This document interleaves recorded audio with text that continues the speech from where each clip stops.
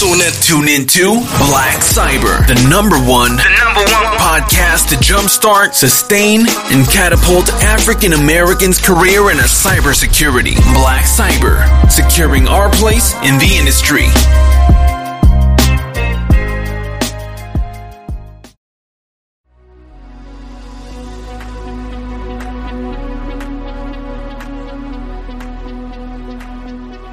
Hey everybody, this is Greg. We are back with another Greg Talks. This is number 13, lucky number 13.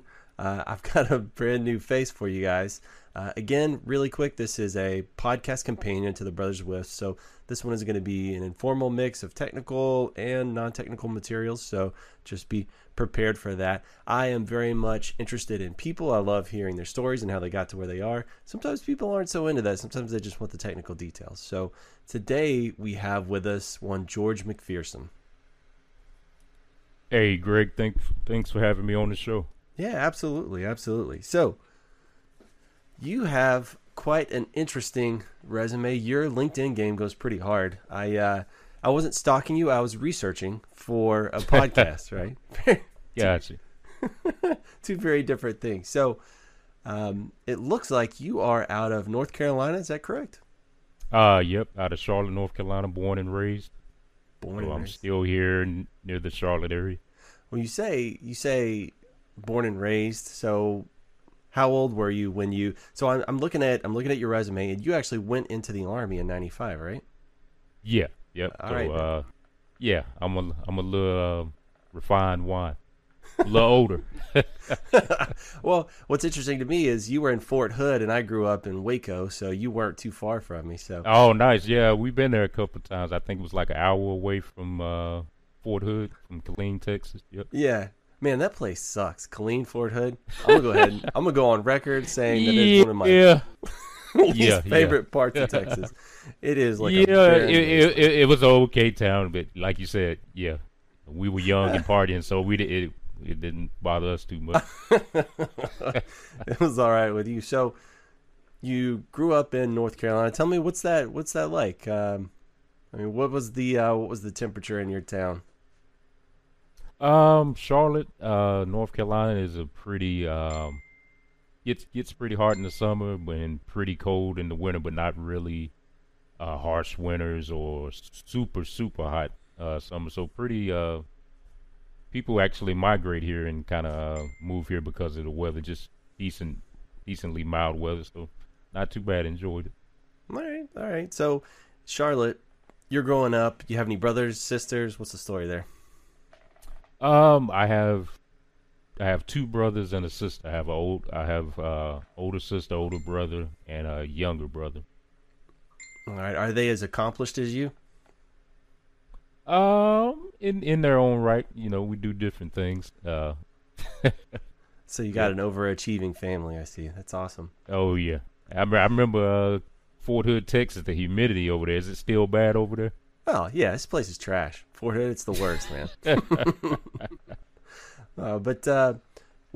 So you graduated high school, and then you decided you were going to go into the Army, and you ended up in the Signal Corps. I have no idea what the Signal Corps is, what they're about. Tell me just a little bit about kind of your experience and what ultimately led you to decide to actually go into the Army.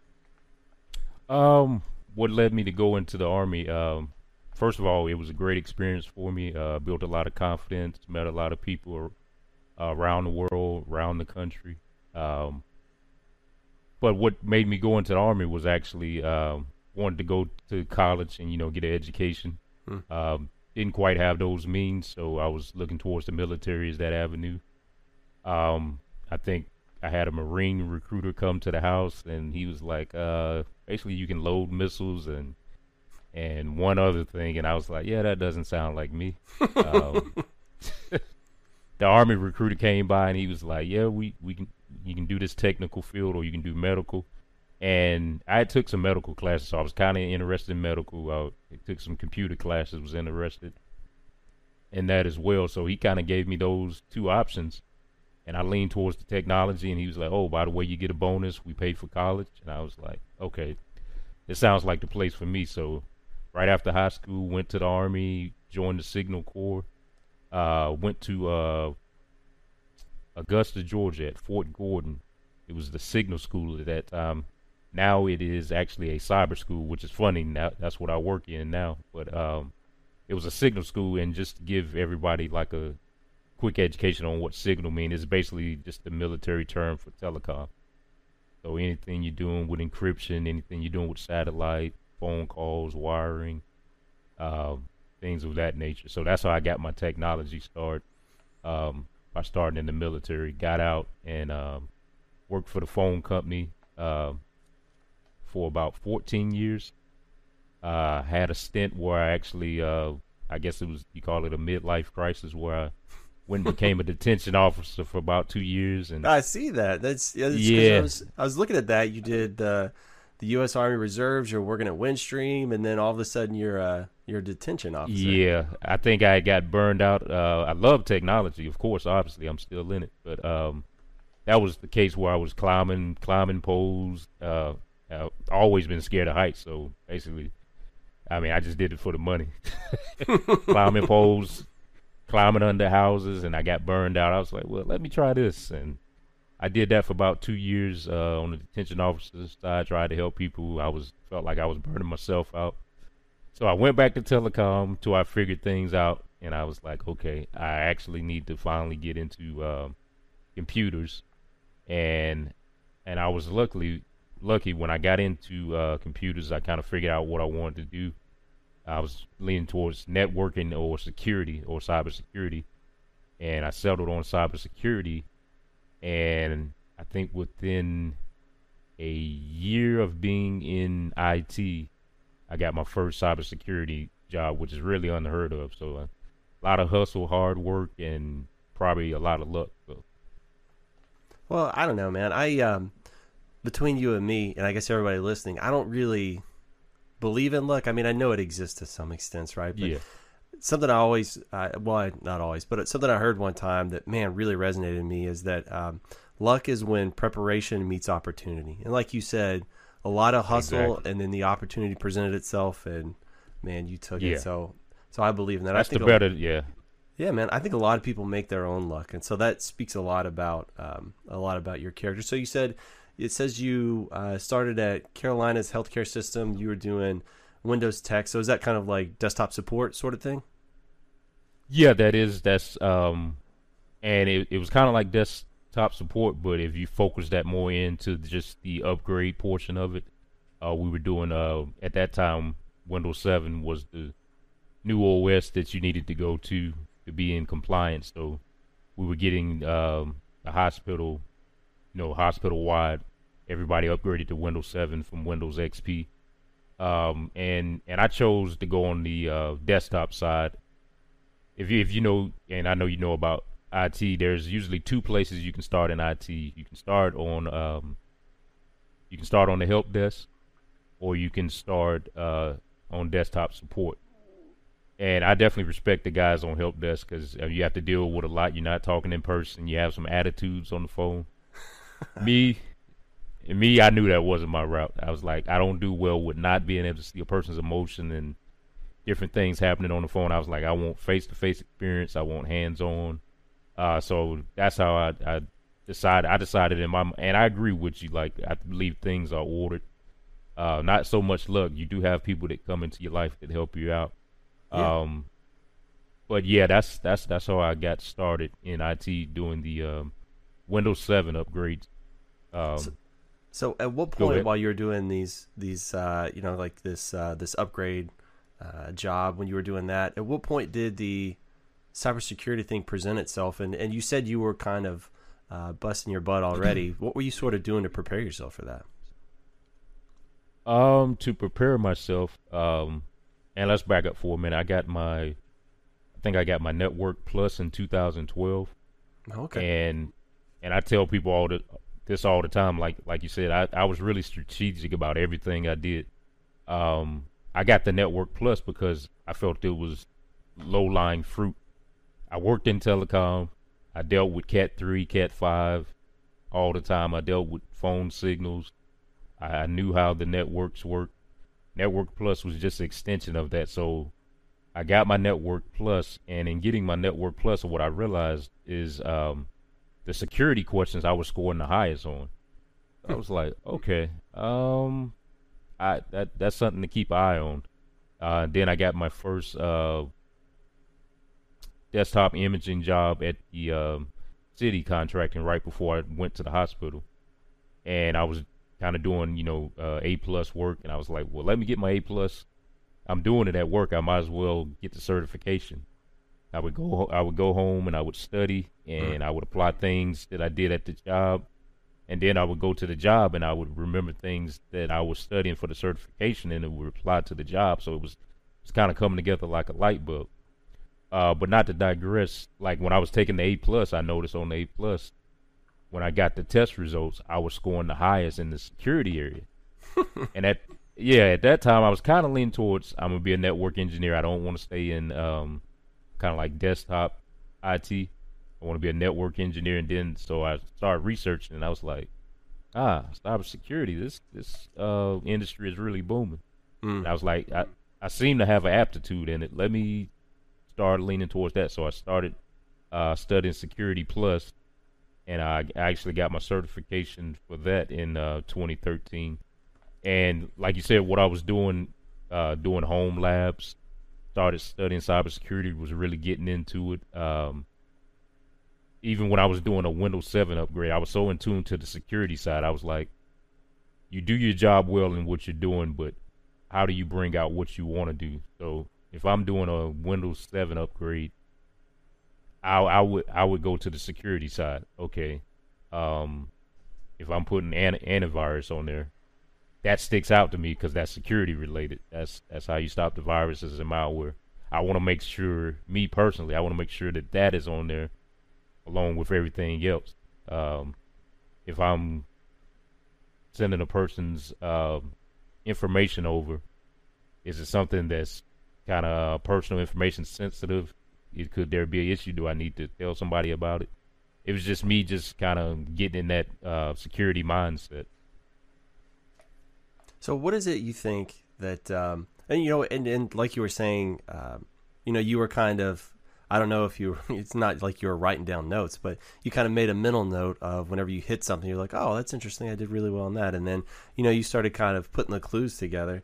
I think that's really interesting. I like that. But what is it you think about kind of cybersecurity and that field that really, obviously it sounds like you were drawn to it, not just maybe that you had a little bit of an aptitude, but that you were kind of drawn to it. What do you think it is about the subject that really kind of pulls you in? What pulled me in at that time was, first, it was technology. I love working with my hands, figuring things out with my mind. So that pulled me in, and I think I've always had that protector mentality. Growing up with my mom, she was a single mom up until I was like 13 when she met my stepdad. I was in that protector mode. I went to the military. Just always had that protector mentality, sheriff's office. So things kind of happen for a reason. The security side felt like the gatekeepers of IT. It's like you get to have the fun with the technology side, but this is the one that kind of talks to me. This is protecting whatever level on you could be for the government. You're protecting the government. You're protecting your organization. You're protecting hard-working employees that work for your organization, protecting their information. That's what kind of pulled me into the industry. Like people say, passion is really what makes you successful in things. If you have a passion for it, you can do things for a lot of reasons. You can do it for money, you can do it for necessity, but I think that's what drove me, the passion for protecting and really just doing something good and something bigger than myself. What's kept me in the industry, what I feel is, as we've seen in the news and headlines, cybersecurity is not an easy space to be in. A lot of times it feels like we're losing the battle, and you're always trying to figure things out. And it's like that with any part of technology, that if you're not learning, you're getting left behind. So cybersecurity, like if you're not learning or figuring things out, figuring new threats out, figuring out how things work, trying to stay a step ahead of hackers. Yeah, that's what drives me. Is it's never a boring day. Day never looks the same. You have some routine things that you do, but just as far as how things can look different, threats can look different. It's and how you have to keep growing to stay ahead of different things that's emerging. That's what I love. That's what's pretty much sustained my career. That's interesting. So you've hit on a couple of points that I found particularly interesting. One is, so you do have a bit of a networking background, and I see that that you actually were a network engineer for a little piece there, and that you've been in telecom forever, it appears. And I, like you, I have a networking background, right? And so that's kind of how my brain works. It's so funny. Whenever I meet network engineers, I'm always very keen to look for a couple of things. Is the best network engineers are problem solvers. They love puzzles and figuring things out. And you already alluded to that just a second ago. So I could tell you're a real network engineer just from that. Because you got Thank you. I mean, what is 90% of networking is troubleshooting. You know what I mean? You got to have that that quirk in your brain where you want to figure things out. But something that's I've always found this weird, interesting kind of opposing force inside of me is I feel like network engineers are usually connectors, right? And like you, I kind of like physically work on my hands and connecting things, and that's kind of where computers meet that that love of me, like physically putting things together. It's networking, right? So we're facilitators, we're making those connections, we're doing all that stuff, and sometimes that seems counter to what the security team wants, right? Yeah. So it's like, I see where you're going there. Yeah. How do you kind of reconcile those opposing forces in your head now that you're a security guy and you have to, or do you kind of blend the two together? And because it seems like most of the security guys I've run into don't have kind of a networking background, so they don't think like a network engineer sort of does. So I was just curious what your perspective is. Oh yeah. And then you bring up some good points. Anybody that gets into security, you have to know so much about different other areas of technology to really be good, I feel. And one of the key ones, like you said, that networking side, you really have to have that networking side. So I think that's helped me actually work better with the networking guys. And like you said, that depends on what organization you're in. It does. Sometimes networking works well with security. Sometimes they bump heads. Like you said, because in the networking environment, like you said, it's all about connecting. It's all about it's all about flow. It's all about availability. It's all about pleasing the customer. Mm-hmm. When somebody calls up and they say they can't get somewhere, and you figure it out as a network engineer, and they say thanks for getting that going, that's the greatest feeling for you.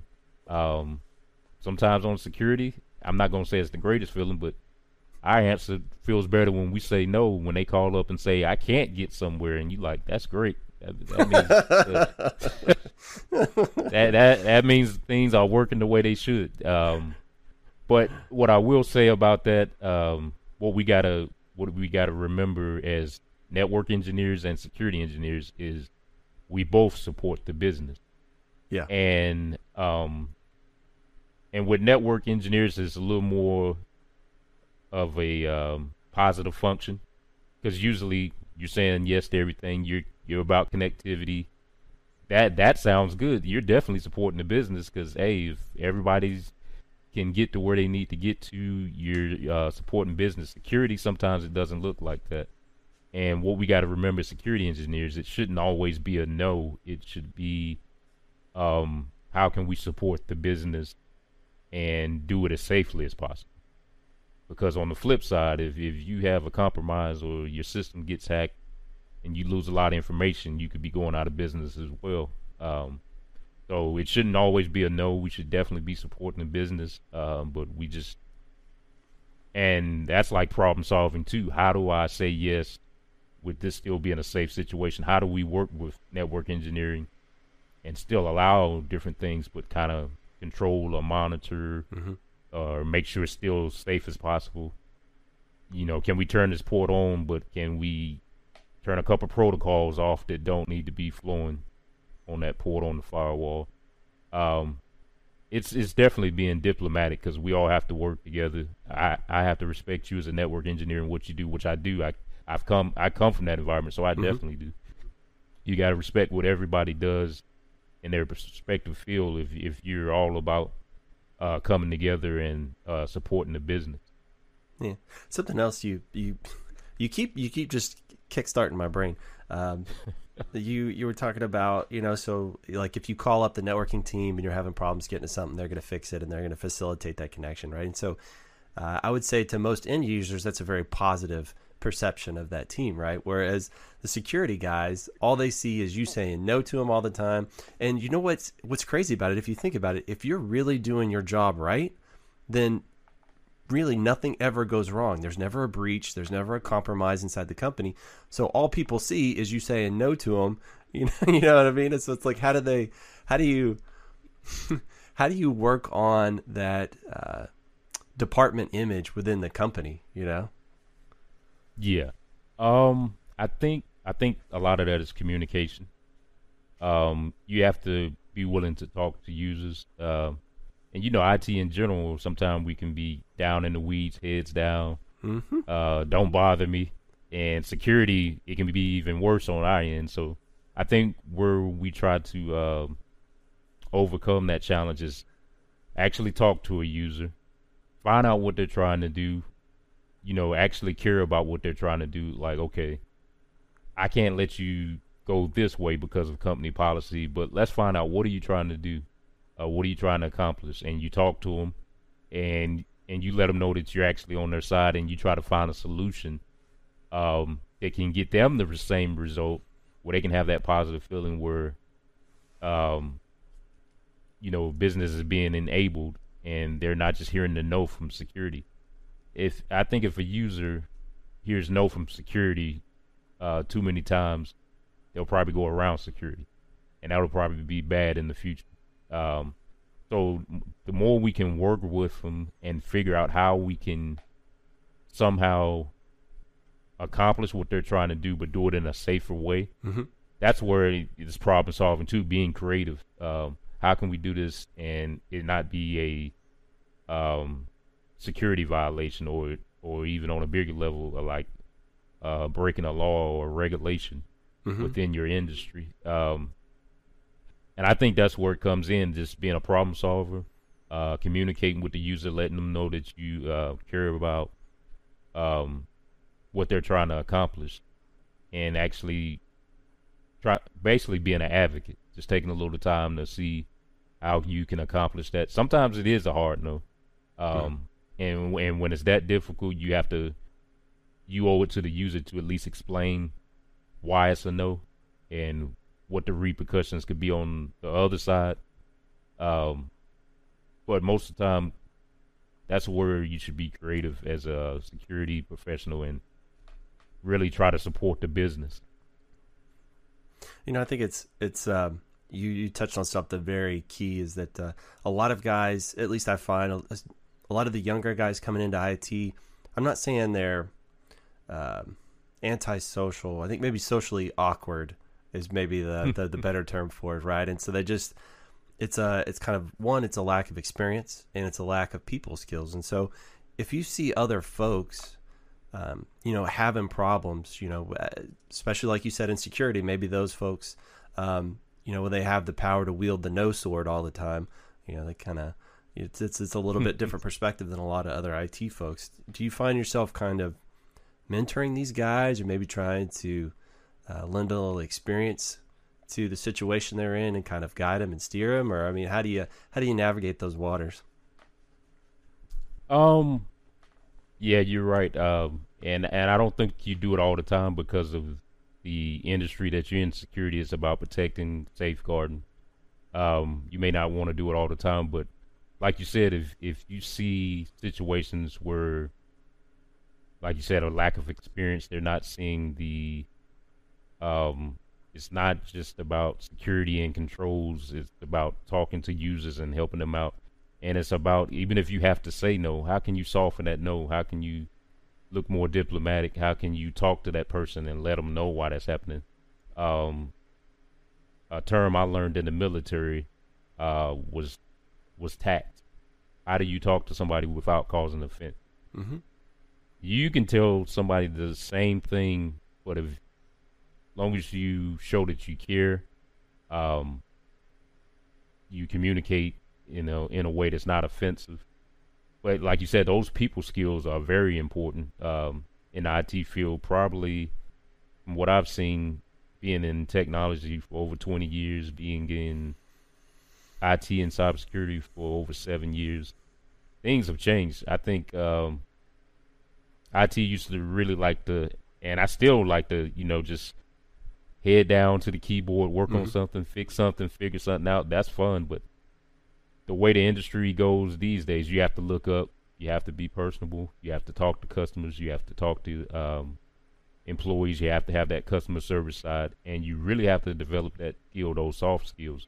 Those are very important, and you can't deny those. And like you said, when you see a young guy or a young lady that's that you see that they're kind of in a box, I think you owe it to them to, maybe not all the time, because it can kind of feel like you're picking on them, but definitely in certain situations, definitely just kind of let them know about customer service, about treating everybody with respect, the golden rule, about communicating. Yeah, I think I'm rambling a little bit, but that's what I would definitely say on that. No, man, you have a lot of emotional maturity that, to be honest with you, a lot of folks never get to, right? And I think you said it very succinctly. As you said something very akin to understanding that these users calling you are just humans, just like you, right? And they're trying to get through their day, just trying to do their job, and if you can treat them with a little respect, right, and try and word something as nicely as possible. Something I learned a long time ago was I had this boss who was kind of a micromanager, and we didn't always get along, and he would ask something. He was new to the industry, so he didn't really know much about it, and so he would ask something, and I would just say, no, actually, we do it this way because of blah, blah, blah, right? And it was just because he hadn't, he just didn't physically, he didn't understand the difference between multi-mode fiber and single-mode fiber. You know what I mean? It's like, no, you can't use multi-mode because they're single-mode optics. You know what I mean? And so he got really defensive, and he would prickle and bristle every time. Somebody told me one time, they said, you know what, instead of saying no, say, let me think about it. Even though the answer is going to be the exact same in an hour, just say, let me think about it, so that it appears as if you were contemplating what he had to say. Exactly. Yep. Right? It's so, that was a hard learned lesson for me.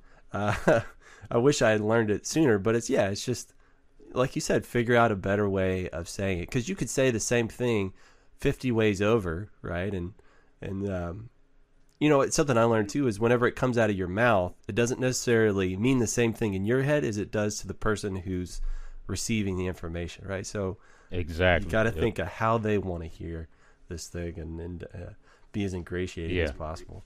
Well, that's interesting. So something else you touched on earlier was you always have to be learning, and I think that is paramount in IT. Otherwise, people stagnate. But man, there is no moss gathering on you, but you are all over the place. We're gonna get to some of that stuff, but something you were touching on was always learning, and you said that you have to always be one step ahead of your adversary. I mean, because your job is you're basically fencing with people all day long, right? You're trying to parry their blows and defend and make this great wall. And I'm thinking in network engineering, we're just trying to keep up with technology so that we can have a better, more robust solution. There's nobody generally, there are DDoS attacks and things like that. So it's not like you could say that networking isn't without attacks, but not necessarily, not even on the same, we're not even on the same continent compared to guys in security who it's your job. So I'm just trying to make sure that I stay relevant so somebody else doesn't take my job. You're trying to make sure that some kid that's actively out there looking for ways to exploit your system doesn't get in. So that is how do you stay on top of the new stuff? How do you stay on top of learning about the new threats? I mean, what do you guys do? I am blissfully ignorant of the security industry. I really just don't know nearly as much as I probably should about it. So I'm just curious, how do you get your new information? What's your favorite way of digesting all of that stuff? What I would say is I use some security blog. One of my favorites is one that's called GB Hackers. I think it's gbhackers.org, and they release probably like daily or several times a day different security threats, emerging security threat. And it can affect any industry. It can be across different industries, different applications, Cisco appliances, Windows, Windows devices. So I use a lot of security blogs, dark reading. Try to keep up on those blogs because they release stuff daily, like the newest security threats. It's one that's pretty big. In fact, I think it just came out like yesterday or a couple of days ago.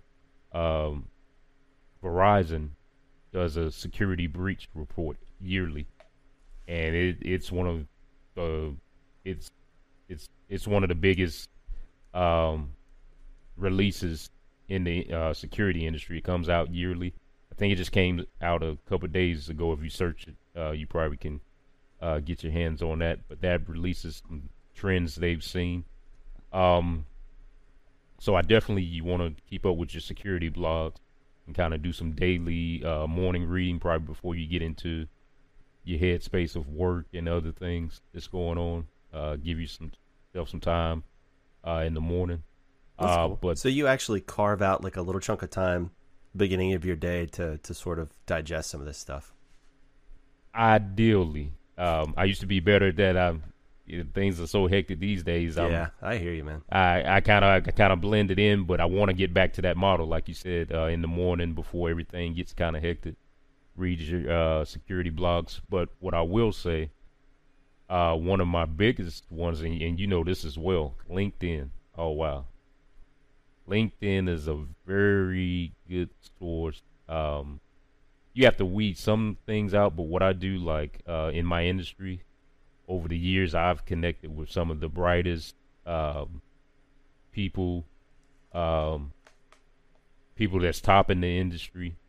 I've connected with those people, and when I log on in the morning, I see feeds from them, breaking stories, or even posing a thought about the industry that's thought-provoking that you may not have thought about in your own organization. LinkedIn has been powerful for me over the last several years, connecting with different professionals, and that's what I do. Like you connect with certain people in certain industries, cloud security, somebody that does firewalls, just different people with that different expertise, and you see their feeds come in, and you can kind of see what's going on. But that's a big one for me. That's interesting. You know, I think LinkedIn is one of those things where it's only as good as the data you feed into it. So I think I've just got a lot of the wrong people in there because it's mostly like business marketing stuff like that. You know, people like weird sales, and so I think I need to. You might have to tune that. You might have to tune that a little bit. Yeah. But some of the business and marketing is actually good. But I see what you're saying. Yeah, if it's too much of. Yeah. That's cool. Yeah. So you just try and stay on top of all that stuff. So let's get to a little bit more about you. Not that this whole thing hasn't been about you, but I just curious. You are extremely prolific on other fronts as well. So I'm going to talk. You have. I found out you've got a couple of books out. So you've got one. Okay. I think so, right? Black Hat Redemption. Is that you, or did you just link to it? No, that's me. That's actually me. Okay. So tell me a little bit about that. Is that like is that a fiction, a nonfiction? What's the story there? It is a and I do a lot of security right now. I put out some blogs every now and then, and I do some articles on LinkedIn, not officially for LinkedIn, but just like putting out Mm-hmm. articles. And I think during this, with the coronavirus, everybody being quarantined, working from home, I was in a different headspace, and I wanted to write something fictional, still about the industry, but on the fictional side. So Black Hat Redemption is about a hacker from Nigeria that is part of this elite hacking group, and he has a change of heart one day, and he realizes that he needs to come to the white hat side, the good side. So he actually kind of leaves the hacker group. He kind of flees to California, and I don't want to give too much of the book away, but basically, he kind of goes against the organization that kind of saved the world. So just my little, and I kind of put it in the, I put it in this time frame of what we're going through. So some of that is in the book. So he's kind of a hero in this book, and I want to keep going with just kind of building on that Black Hat Redemption series. So how much of the main character is you? How much of that guy is actually you?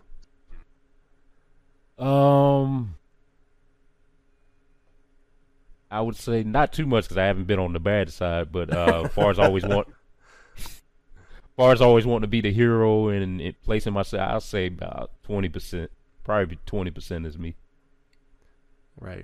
That's a good observation. Like you say, any fictional author, they probably put a little bit of themselves in the character to a certain degree. So I say about, no, actually I'll go up 30-40%. Probably me. Yeah. At least for now. He might turn more into you later, right? Yeah.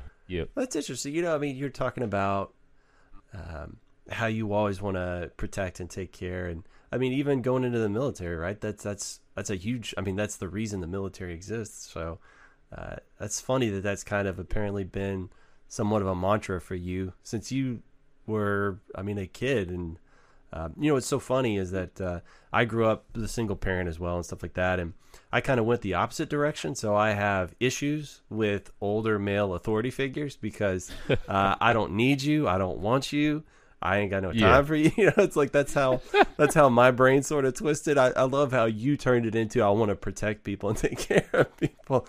Yeah. I don't know. That's it's so funny how it fascinates me how people end up where they are, and a lot of their interests and who they become are based on the things that happened in the past. And I love how you take something that's rough, something that's trying, probably for somebody that young, taking all that responsibility on yourself, and you turn it into something really positive. I love that, man. So you did another book. This one is, I'm not sure if you've got a written version of this, but I saw it was an audio book, Found Hope, Focus, and Favor. Tell me about that.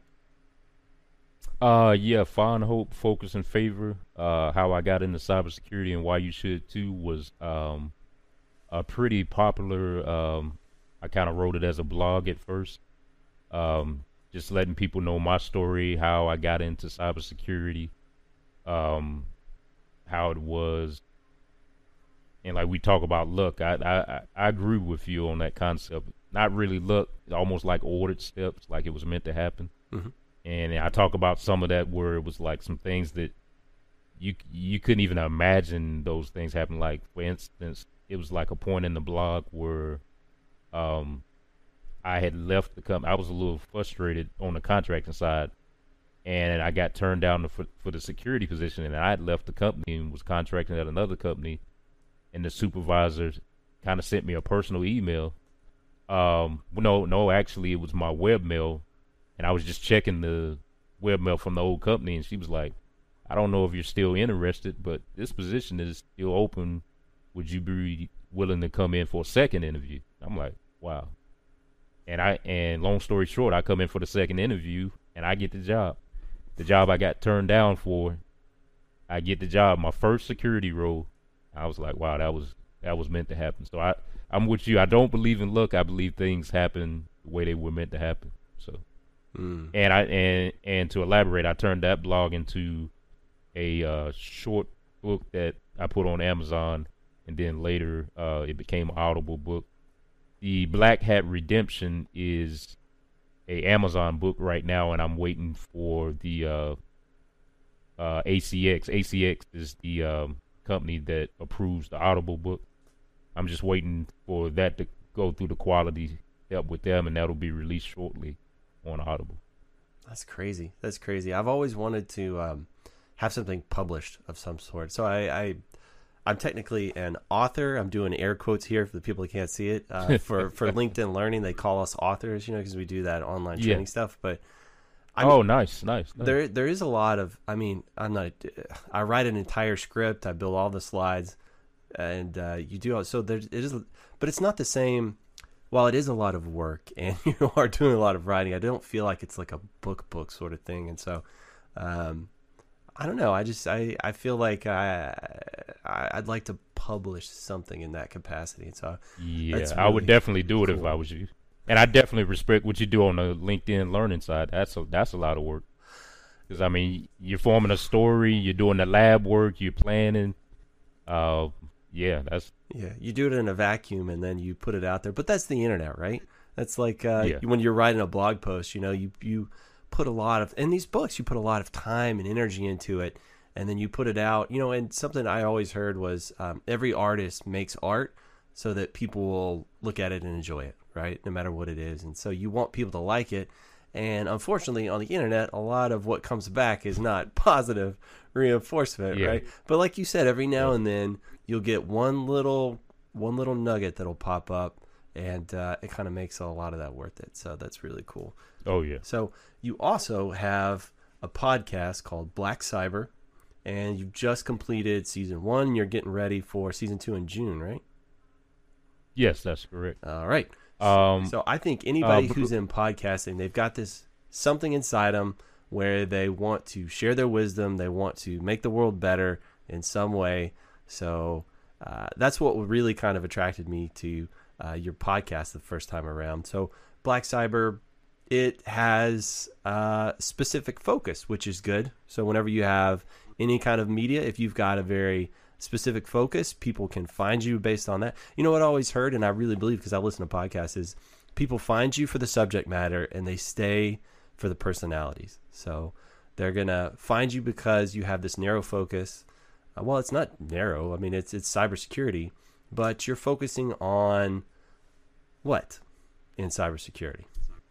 What I'm focusing on, as cybersecurity is such a great field where you can have degrees in cybersecurity, but I think the trend is it provides opportunities for people that didn't have opportunities. Like, I grew up in, low income housing, just coming from where you didn't have a lot of opportunities to an industry where you can get a certification and you can jump into the industry. I mean, you still have to have the skills, but you don't need a college degree, and it kind of levels the playing field where people can have a certain type of lifestyle. And what I'm doing is there's some surveys that kind of identifies where African Americans are kind of underrepresented in cybersecurity. So what I focus on is just catering to the African American community. And what I will say about that is it really caters to anybody that really wants to get into the industry, who's just wanting to find some tools, get some inspiration on getting into this great field where you don't need a degree. Usually can get certifications, you do home labs to get better at things, you find ways to get experience. So what I'm catering to, I am catering to African Americans getting into cybersecurity because we're underrepresented.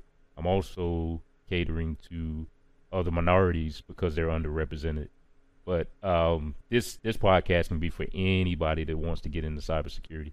If you don't know the right steps to get into cybersecurity, if you need inspiration, if you need to see that somebody that came from barely having anything growing up, like myself, can just find opportunities to make a better way for themselves. That's what the podcast is about too, and it's about when you get in the industry, how do you get better? How do you form opportunities? And I've did some podcasts where we talk about being a brand and not just an employee, because I believe in this day and age that it should be business minded too. You should put your personality out there, your brand out there. How do you grow your career? How do you get better? How do you connect on different levels? And it's about that too. So I'm very passionate about this podcast. I've been enjoying it so far. So yeah, man, I just keep writing notes. You just keep coming up with cool stuff.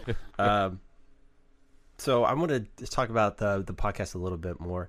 Tell me, what was your expectation going into the podcast? Like before you started, what would you everybody's got kind of this image in their head of what it's going to be like, and what was the reality of it once you really got in there?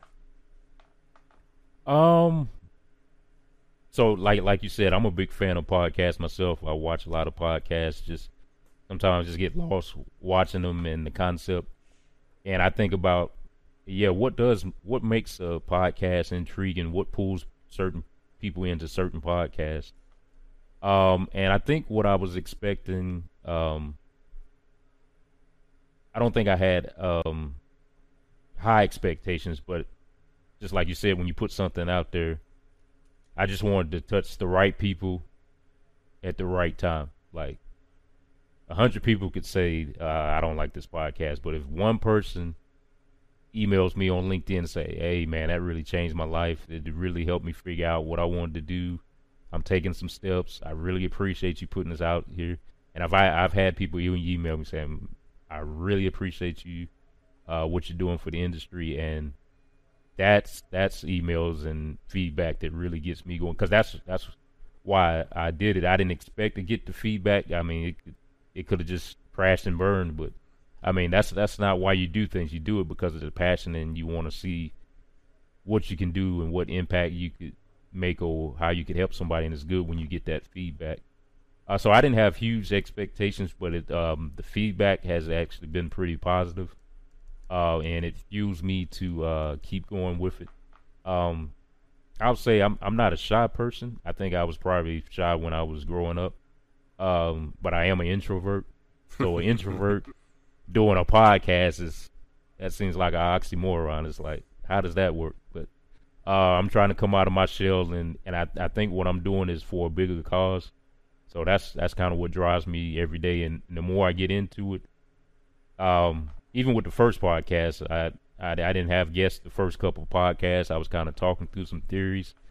I was like, okay, it's time to get some guests on the show. It's time to open it up a little bit. But yeah, it's been interesting. Like and I know doing this for a while, that you run into different challenges with podcasts. And I think the thing is to remember, if you feel the podcast is worth being around and worth touching people, you got to figure out how to keep going. So I think that's what I just try to figure out. What content can I get people? How can I get better? How can I get more engaging? What can I do to make this a better platform? But I'm enjoying it. So, and I've noticed you don't really seem to do anything by half measures, because while your podcast is still new, I already saw you've already got like great video assets, like great video intros.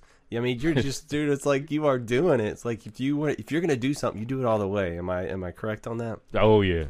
Thank you. I appreciate it. I've always considered myself, now not saying I can hit or miss as well, but I always consider myself a creative person.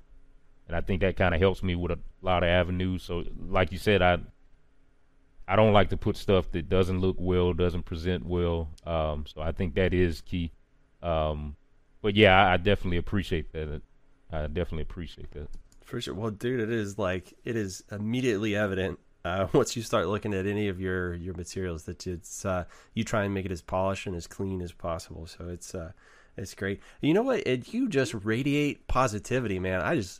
Dude, you are like a bright bit of sunshine over there. I love it. Like thank you. I appreciate it. Yeah. Everything you are about uplifting and building. I dig it. I super dig it. So let's see. So something you touched on too was you were talking about how it is focused on African Americans in the podcast, and you said minorities in general in the security industry.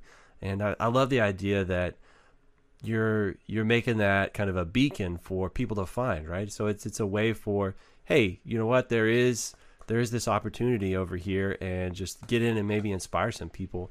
And I love that you're being super inclusive, because just from catching a couple of your podcasts here and there, I could tell that it wasn't like you were trying to exclude anybody. You're just trying to find those other folks. You're trying to find those other voices, right, and kind of bring them in and show them. And I love that. I love, man, you're just like a beam of hope. I love it. So something else you touched on too is, man, you're talking about all the good stuff. Something that's near and dear to my heart is that you don't necessarily have to have a college degree to get into this stuff.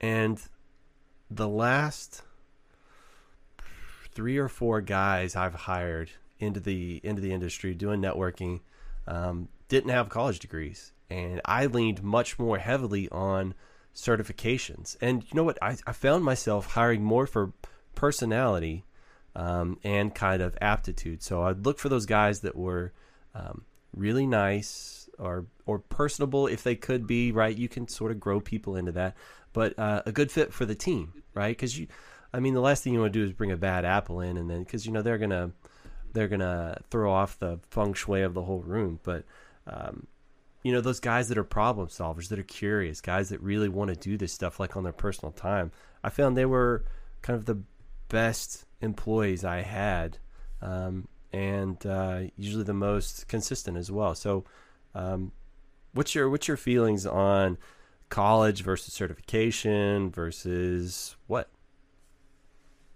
And I never want to talk anybody out of college. Oh, no, for sure. It definitely has helped a lot of people, and it definitely still has a place in the industry. But I think I just feel, and for me, I'm 43 years old. I got into cybersecurity when I was like 33, 35, something like that. For me, it was about hacking the system. You can get a certification a lot faster than you can get a degree. Mm-hmm. And I think what's most important is about what you actually know. And I feel, and I think college degrees are figuring it out, and they're getting better.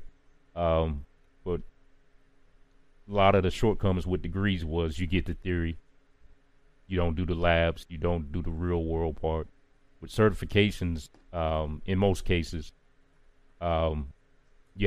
you would lab a little bit, figure things out. You would kind of figure out how things work. Hopefully you're not just memorizing questions and doing certifications. My soapbox with certifications, I got a saying: don't be paper. Just don't be about that certification and stacking up a bunch of certifications. Mm-hmm. I have a lot of certifications, but what I do with my certifications is I think about the vocabulary, the terminology, the theory, but I think about what's in that certification that's real world.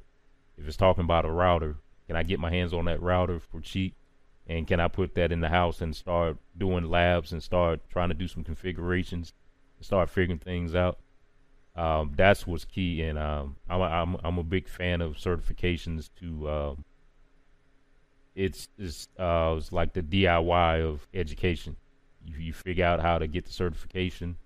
It gets you into the door. It doesn't get you the job, but it gets you the interview. So I'm a big advocate of certifications and that side of it. Yeah, for sure.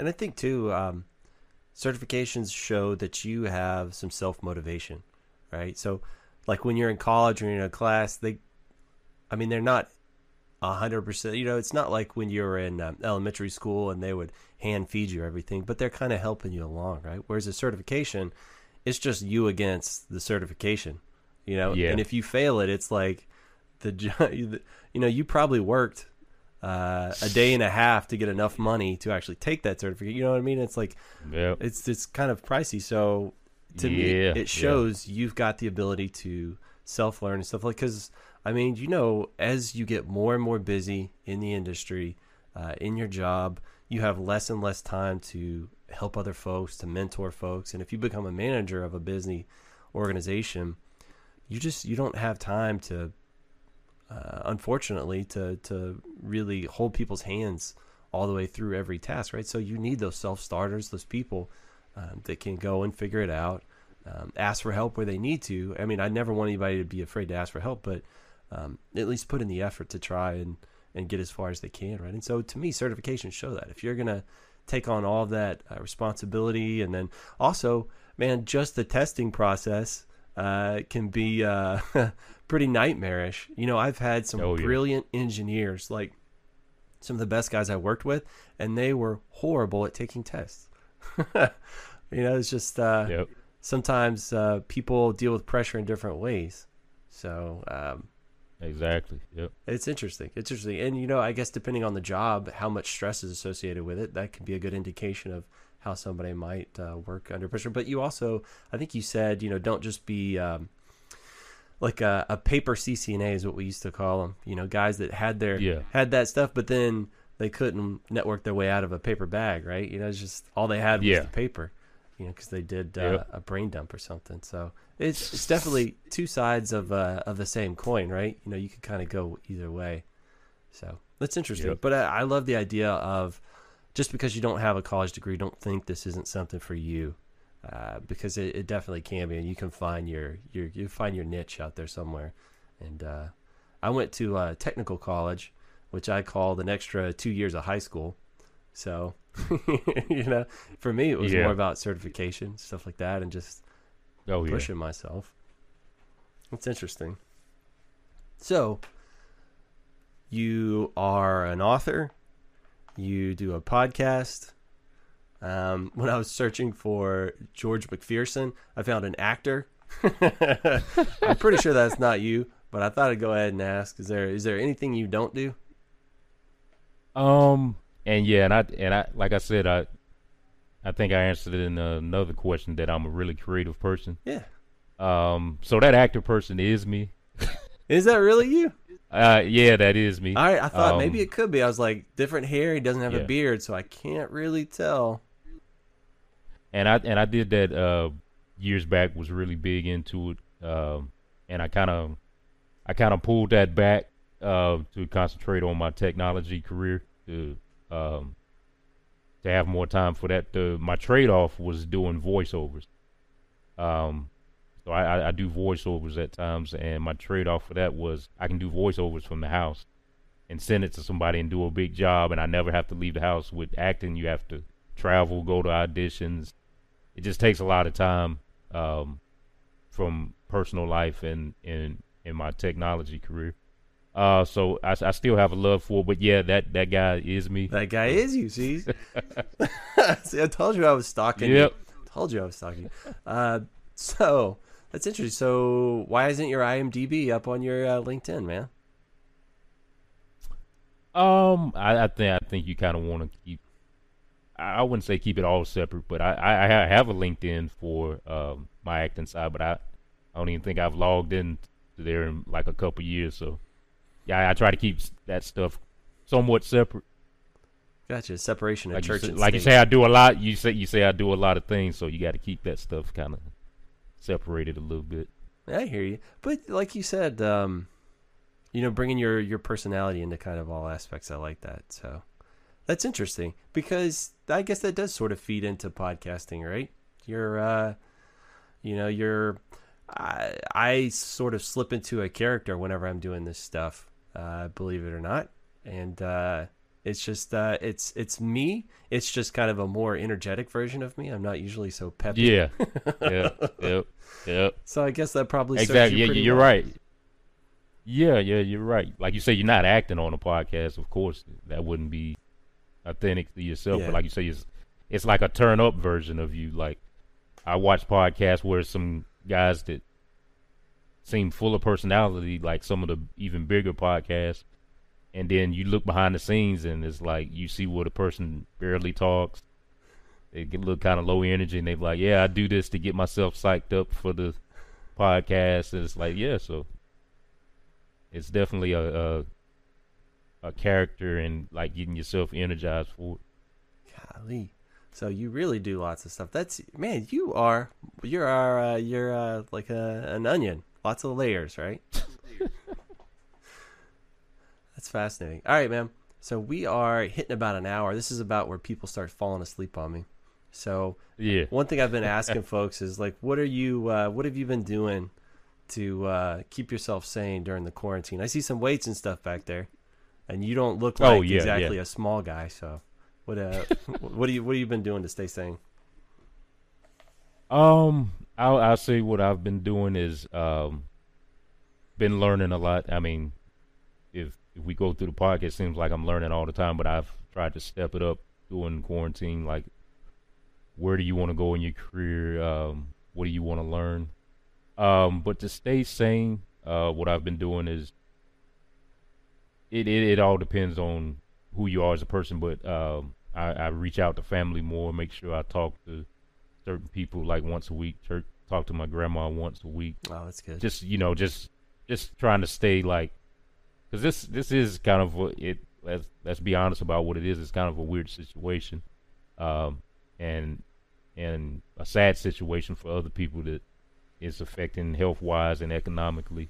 But like you said, keeping yourself sane. Me and my wife, we still attend our church visually on Sundays, so spiritually, staying in shape. Like you said, I hadn't been good at it, but I'm trying to work out like once a day. Like you said, that's key to everybody. Keep yourself active. Run, work out, do things that you haven't did in a while that you enjoy. Pick up new things. I mean, this is a great opportunity. It's a hard opportunity, but this is a chance to kind of spread your wings with different things. You can try things you never tried before because, I mean, you got opportunities virtually to do things that you didn't have before the quarantine. So, yeah, I think it's, and I'm always about staying positive, stay healthy, try to take care of yourself at this time because things could affect you worse. Like if you don't eat good and you're in quarantine and you're barely exercising, it's going to have a bad effect. So if you don't like exercise, at least try to eat better. So I'll say stuff like that. Think about your health. Think about your mental health. Listen to your favorite music. Yeah, I'm just throwing stuff out there, but I think it's really important for people's mental health, and I think we can be better coming out of this. I don't want people to be worse. I don't want people for mental illness to go up, for depression to go up. For this is hard on everybody. So I'd like to see us come out, triumphant going through this. So. Yeah, I think at least in my experience, I've had some traumatic stuff happen to me, and it kind of woke me up, right? It gave me a little bit of perspective on what was important in my life and what things mattered and what things didn't. And I kind of like had a big shift in my life back in the day. It was like second child was born, wife was 2 weeks out, and she had a major blood clot. We almost lost her. And so I kind of quit caring about a lot of the stuff that I used to like. It used to seem so important and stuff like that. You know what I mean? So, and I found over time, it's once you get a little perspective, things sort of change because you're looking from a different viewpoint. You have the ability to kind of see things with fresh eyes, and I'm really hopeful that this will give people that didn't before have some perspective. Maybe younger. I think not everybody, but a lot of people get there at some point in their life. Something will happen and it wakes them up. And I hope for a lot of folks this can be that thing. That would be really cool if a whole lot of people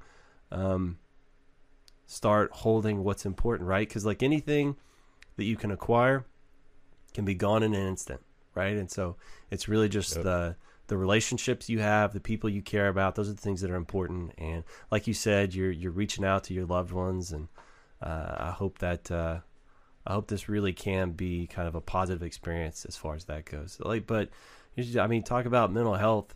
I don't think IT guys are usually that good about that sort of stuff.